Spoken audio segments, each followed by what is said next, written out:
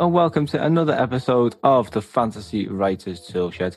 I'm your host, Richie Billing, and today's episode is a little bit different to what we've done in the last few episodes, in that it is shorter. In fact, it's half the length of a standard episode. And the reason why I've decided to do this is because of a little bit of feedback I've received from you wonderful listeners, but also because I've been studying a lot of the data and the statistics from the first few episodes. And as a digital marketer, I'm one of them people who tend to analyze things and, importantly, act upon them. And what I've come to learn is that shorter episodes seem to be preferred.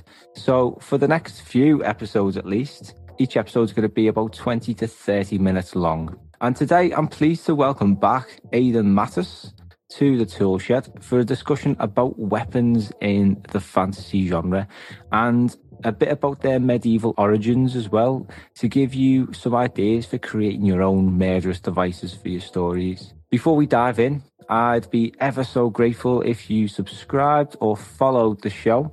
If you have a moment to spare, a review would mean an awful lot as well. And a massive thank you to everyone who's left us a rating on the Spotify mobile app.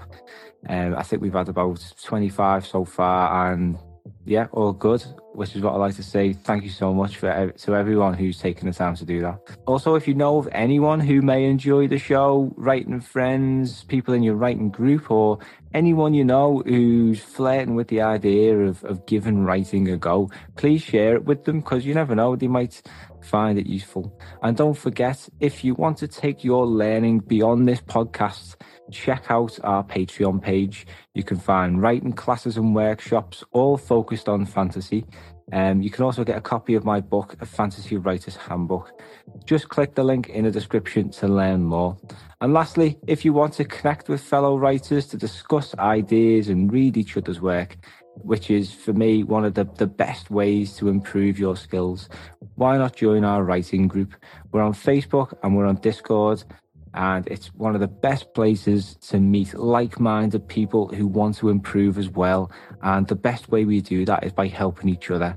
So if you'd like to network and connect with other authors, just click the link in the description.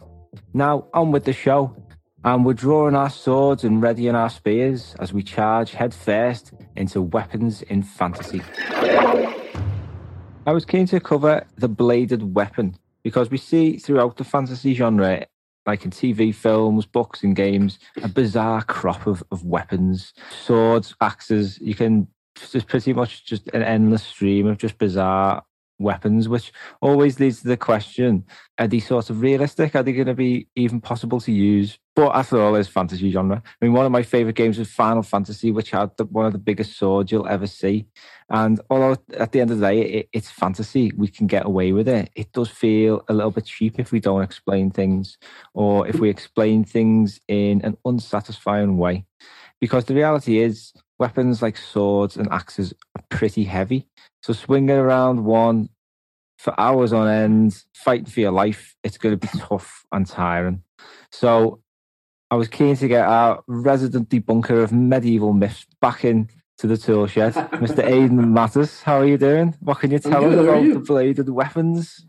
Yeah, of course. Thanks for having me back on. I've been looking forward to this. So I think the biggest Hollywood misconception here is that, first of all, that everybody had a sword in the Middle Ages, which at no point was that the case. It was actually definitely the minority weapon, and not even all knights used swords. A lot of them used great axes or maces, other weapons, especially because if you're fighting from horseback, you can really get some momentum behind something. And it's much better to use a blunt force object like a mace or a hammer than it is to use a sword, which is more likely to glance off. So, and of course, you got to remember that this was the elite soldiers of the time, like knights, would have been kind of form-fitting their equipment to the battle they were going into.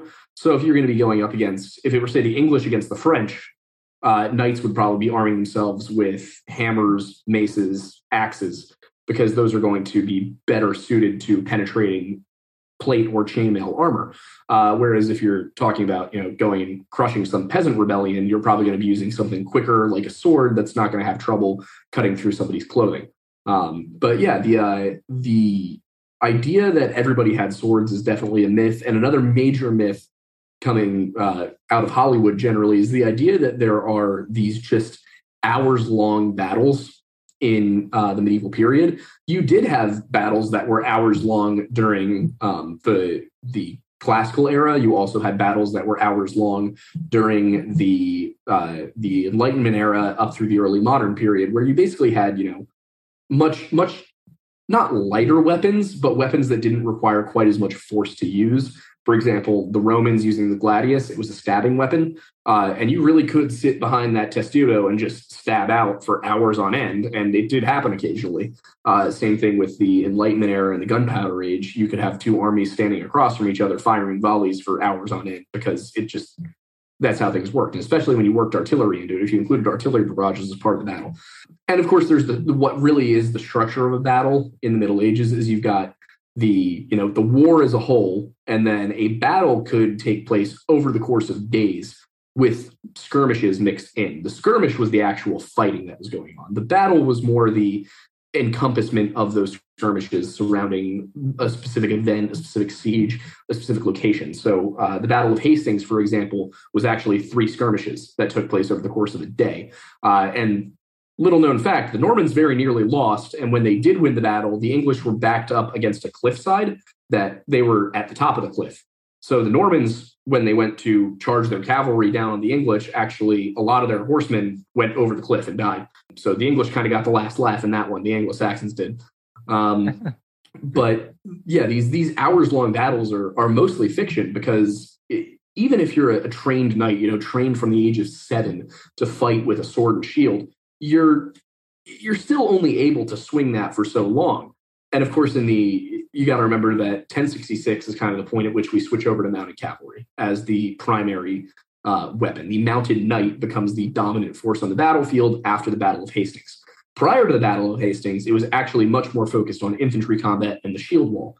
So the idea of knights on horseback is definitely a high medieval and late medieval concept, whereas the shield wall that you remember from late antiquity up through the Viking Age, if you watch Vikings, if you watch The Last Kingdom, the way that they go into battle and the way that they square off against each other, that was what was much more common. And it was only after chainmail became this very common form of armor that you had the knight on horseback. Because until you got the mail, the word is escaping me, but until you had mail that went all the way from your head down to your toes, and in fact, for knights on horseback, it actually extend a little bit further than their feet. Until you got that, it was very easy to kill somebody on horseback. So horse soldiers were mainly skirmishers who would go into battle with light armor, some javelins, and a sword, and then kind of be a force to counter the opposite side's archers and javelineers. So the bladed weapon, the sword, and to an extent the axe, but the power behind an axe was not its blade, it was the weight. It was the way that you would swing it. So the bladed weapon, the sword, was probably the least common weapon used, the least common bladed weapon used.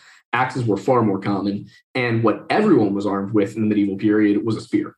Everyone had a spear. Your frontline infantry had spears.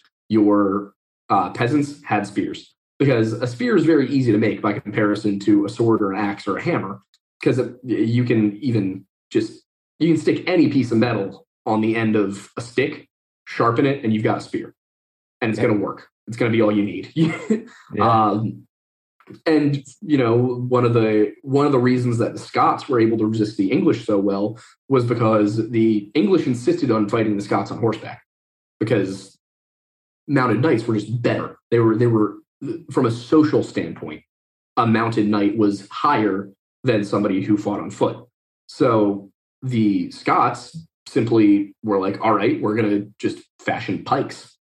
And it was very easy because you didn't need to pierce the armor of the mounted knight to kill him. Yeah. You just needed to pierce the flesh of the horse. And then the knight's on the ground. And then the people who are standing around with axes can just hack at him. And that's why, weapons like swords became less and less useful as time went on. And you have what you see is the sword goes from being like a gladius, a primarily stabbing weapon, to a longsword, a primarily slashing weapon, and then back to a primarily stabbing weapon because it no longer makes sense to slash at somebody wearing a steel plate. you're not going to get through. It's not going to do anything to them. Yeah. But if you can get a little rapier through the chink in the armor, then you're going to do some damage. So that's kind of the evolution of swords. That does not mean that sword play was not very important in the Middle Ages, and the people who were using swords as their primary weapon were terrifyingly good with them. But they are not nearly as common as we kind of think they are. Also, the kind of golden age of the sword, you might say, would probably have been around 800 to 1200, because that's the period during which you can still stab somebody with a sword. So in the 800s and the 900s, during the Viking Age, what you would have at the beginning of battles was champions on both sides would step forward and challenge somebody from the other side to come forth. This was an opportunity for younger, unproven, untested warriors to show their skill, as well as sometimes there would be battles where a champion from each side went up and one guy died, one guy lived, and the battle was over and nobody fought. But you know, over time, that changes a lot, depending on really the armor aspect of things. And the one other thing that I guess is related directly to this is the misconception that medieval battles had huge casualty counts. Very rarely did a large percentage of an army die, even a significant minority of the army. We see battles from the Vikings fighting the Irish where you had less than 50 casualties. And that was common. I think it was Magrath, but I might be wrong about that. It's one of the battles between the Scots and the Irish, or not the Scots and the Irish, the Irish and the Vikings, where you have a field that is just littered with the corpses of men and horses, and there's armor and weapons everywhere. This is also how we figured out that the Irish and the Vikings even used cavalry, was because we didn't really have any evidence of it. It wasn't very common, but we found these horse skeletons at a battlefield, and a lot of them, and we were like, oh, they actually did use cavalry. And that was like the moment when it really clicked for everybody. They were like, oh, okay, maybe we were wrong about the way these people fought their battles. But no, that battle specifically was very rare because of the high casualty count. That's not usual. Similarly, the Battle of Clontarf had a rather high casualty count. The Battle of Hastings had a rather high casualty count. So a lot of the famous battles you hear about are the ones where a lot of people did die. Agincourt, Poitiers, Crécy, in the 100 Years' War. But for the most part, medieval battles saw 10, 15 people be killed or wounded, and then that was really it, up until the High Middle Ages, when the sizes of armies started to ramp up. Because during, for example, the early Middle Ages and the Viking Age, armies rarely exceeded more than a couple thousand soldiers, especially in like Anglo-Saxon England. You hear all of these stories of battles between the Norse and the English, and these great victories and whatnot, but you were only looking at armies of 2,000 to 5,000 soldiers on either side. It just wasn't common to have huge battles up until the later medieval period, when you started to see a change from swords, axes, and spears to pike formations and heavy cavalry, and the English use of the longbow as a primary weapon. Fantastic overview. And something I wanted to ask you, I didn't want to stop you because it was so interesting to hear all that, is how heavy were swords and axes? So a sword could range from 3 to 7 pounds. You even had swords that were a little over 2 pounds. So, and part of the reasoning for this was that a sword, as it was fashioned in the medieval period, was not, this is one thing that Game of Thrones drives me crazy with. They cast the swords in the show. They pour the molten metal into a mold and then sharpen it. That's not how swords were made. That's going to be heavier. That is going to be much heavier than the way an actual sword is made, which is where it's forged, it's hammered. So you take steel, you heat it up, and then you hammer it into shape. Fold it over, don't you? What? You fold over the steel, don't you? Yeah, so you fold it a few times, you hammer it, you fold it, you hammer it until you get something that is very, very strong. It's not brittle, has a little bit of give to it, but it's much lighter, it's much stronger, and it holds an edge much better than the cast swords you see in, for example, Game of Thrones, and a lot of later movies. So swords would have been, a heavier sword would have been maybe 7 or 8 pounds. Your average would have been 3 to 5. And so that's much easier to swing around for a long period of time. It's also a much more agile weapon, whereas an axe would be on the heavier side. You're probably looking at 7 to 10 pounds, because the idea behind the axe was that it was going to be heavy. It was going to gain momentum as it swung. It was sharp too, but that wasn't really the goal. So, you'd be looking at, and also you got to remember, axes serve two functions. They can be used as a construction weapon or a construction tool to, chop down trees and hammer things using the back of the axe, or you could use them in combat. That's another reason they were more common than swords. A sword has one function. It is a pure weapon. There's nothing else to use a sword for. It's too big to be used as a knife. It's too small to be used as an axe. It is only for combat, whereas an axe has multiple uses. And while a spear is certainly not a utility tool, it's a much simpler weapon to craft. So you didn't really have to consider the expense with it. And that's why a lot of lower rank soldiers would be using an axe rather than a sword, because it was much less expensive. It was much easier to replace, much cheaper to repair. And one of my favorite little tidbits about history is that the Vikings, the geniuses that they were some of the best smiths and smelters in Europe, if not the best. And they would export their weapons. But what they did was they would take their best weapons and keep them for themselves, and then they would take the lower quality weapons made with lower quality iron, lower quality steel, and those were the ones they would sell. So that if they ended up fighting somebody who had a weapon forged by a Norseman, it would almost definitely be of lower quality than their own. So yeah, you could get great Viking weapons, but they were still not as good as the ones being used by the Vikings themselves. Yeah, I was going to ask you about one weapon in particular. This is my favorite. It's called a billhook. What do you think of billhooks?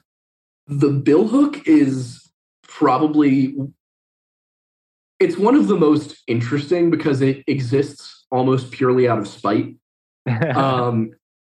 Because the entire point was to give you a weapon that could be used as a slashing or a stabbing weapon, basically as a halberd. But more importantly, the reason that hook was there, that wasn't there to kill the knight. The reason that they had the hook was to pull the knight off the horse so that they could disarm the knight and take them back behind the lines to sell them off as a hostage, to hold them for ransom. Because in medieval armies, even if you were the lowliest of peasants, if you captured that knight, you got the ransom money. Yeah. So billhooks were, yes, they were obviously deadly weapons, but the goal was to take that billhook and pull somebody off their horse. So to kind of work it into the fantasy writing aspect of things, if you're writing about a world where soldiers are paid professionally, you don't want to use billhooks. Don't put billhooks in your story because it doesn't make sense. Use pikes.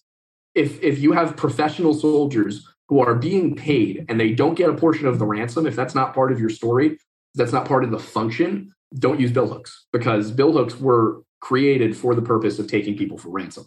Similarly, if you're writing about a mainly archery focused culture, such as many of the elves in Lord of the Rings focus on archery, and they're good swordsmen as well, but they focus on the bow as their main weapon. So if you're going to be going with that, you don't want to have all of your characters from that side of things wearing like heavy chainmail armor and plate. If you don't like, one of my pet peeves is archers in movies and books who are also heavily armored, like the archers, the Gondorian archers in Lord of the Rings, when you see the battle of the Pelennor Fields and everything. Your archers, first of all, should have nothing below the shoulder on their arms, because they want the most freedom, the most range of motion for the arm, as well as the least amount of weight. So you want to make sure that if you have them wearing a cuirass, you want to make sure that it leaves enough room for range of motion of the arms. It doesn't. So yeah, the leather armor, sure. A steel cuirass, sure. But don't give them plate or chainmail on their arms. It doesn't make any sense. Just like how if you have a cavalry-focused kingdom in your story, like for example, Rohan from Lord of the Rings. That's going to be my archetype. I'm just going to use Lord of the Rings. It's one of the best. One of the most fleshed out. You don't want to have them riding around without armor on their cavalry. You don't want to give them like leather armor or like segmentada or something like that. You want to give them chainmail and plate. because what they've got to be able to do is survive being hit in the chest by a spear. You want to make it so that weapons glance off of them. Yeah. Because that's the way that worked. It doesn't make sense to give them like leather armor that's really not going to do much if they charge directly onto a pike. One thing I wanted to ask you as well, very quickly, is about farm weapons. So these are like weapons that originated on farms. So like flails. Flails are fake. A flail's fake. I just wanted to ask you because I've seen them a few times in fantasy. I've read about them in a few history books as well. So I just wanted to get your take on these sorts of deadly-ish weapons that originate from farms. Yeah, so flails, we have them, right? They existed, but we have no reliable sources, or very few reliable sources, I should say, that really show them and discuss them being used in combat. Because when you think about what it is as a weapon, it's very unwieldy. You've got to, like, not only do you have to swing it at somebody, but you also have to, like, wind up for your swing. A sword you can slash, an axe you can slash, a mace you can slash. A flail you've got to wind up and swing it. So it might make sense if you're, running a flanking maneuver, but in terms of having the most effective, efficient weaponry, it just doesn't make sense on a battlefield. Now, in a tournament, you might see them because there you're not really thinking about tactics quite as much. But we don't believe that flails were used extensively, and certainly not in the early or high medieval period. It would have been a later medieval weapon. And then as for farming implements, especially in the early medieval period, you would have seen scythes and pitchforks and hoes and sea-axe knives. Like things like that would have been extremely common on the battlefield because the majority of your army was made up of peasants who were essentially there to add a body behind your professional soldiers. For example, in the Anglo-Saxon fighting style, you would have your shield wall, which would be made up of your various earls and thanes and their household guards, their retainers. What would later become thought of as kind of like men-at-arms. And they would make up your first 2 or 3 lines. And then behind them, you would just have all your peasants. And they would basically be there to just brace. The goal was not for them to fight. You didn't want your fyrd in the Anglo-Saxon kingdoms. You didn't want them fighting. You wanted them to be there as a body to basically staunch the opposition's advance. And then if all else failed, you wanted to be able to rely on them to fill a gap. Yeah. But you did not want them to be the main force that was fighting, partially because they just weren't going to be good at it. A pitchfork was not going to do much against somebody wearing chainmail and having a large round shield and a sword. It just wasn't going to do much. But also, if you lost that, if your line broke and the enemy came through and cut down half the peasants in your army, you just lost a lot of farmers, and you're going to now be facing a lot of economic consequences from the defeat. So they were there more as a reserve and a last-ditch effort than they were ever meant to be fighting somebody. So they would be coming in with scythes and hoes and, hatchets and things like that.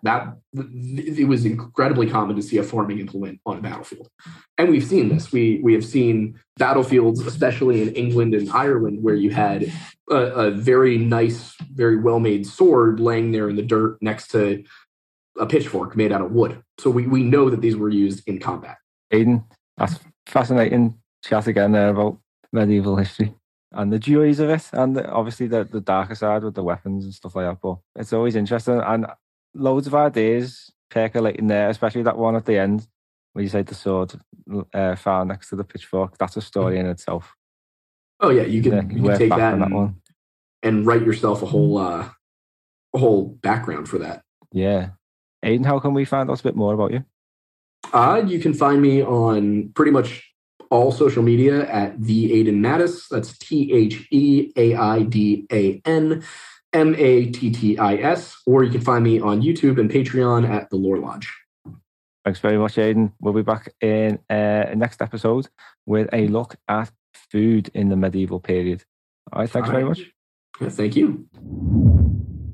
A big thank you to Mr. Matters for sharing his insights on the bladed weapons that we see in the fantasy genre. I hope you've learned something new, and I hope you've also found some inspiration for your own fantasy tales. I learned a lot about different types of weapons that I could use in stories or give to different kinds of characters. So one of the things that I took away from my chat with Aidan was about the billhook. And I used billhooks in Pariah's Lament, my novel. And to hear Aidan's insights about how it was used by poorer soldiers and warriors to capture and ransom knights and nobles and people like that, I found that really interesting. So gave me lots of ideas for stories, and I've already started working on a short story off the back of it. I hope you get the same benefit as I have. If you're looking for more guidance and support, you can check out our Patreon page. There you can get access to writing classes and workshops, all focused on the fantasy genre.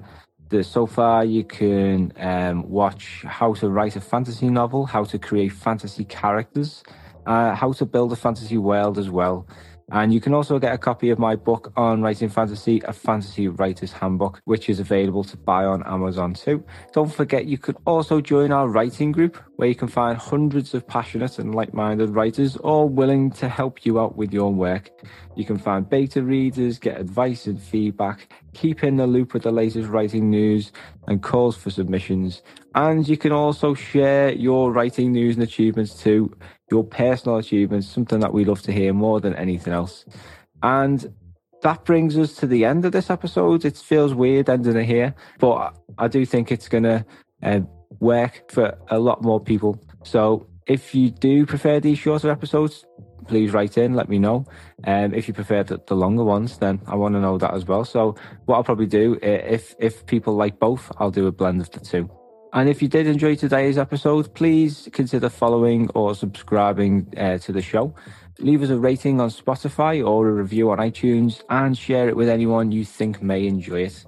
We'll be back on the 14th of April with an interesting look at the influence of Dungeons and Dragons on the fantasy genre, which is a game I've never played, but I've always wanted to try. So if you have any comments or questions about Dungeons and Dragons, I know a lot of people out there play it, or any topics generally to do with writing or the fantasy genre and writing fantasy, if you'd like us to cover anything in particular on the show, please email in at thefantasywriterstoolshed@gmail.com. Thank you again for listening, and keep on scribbling.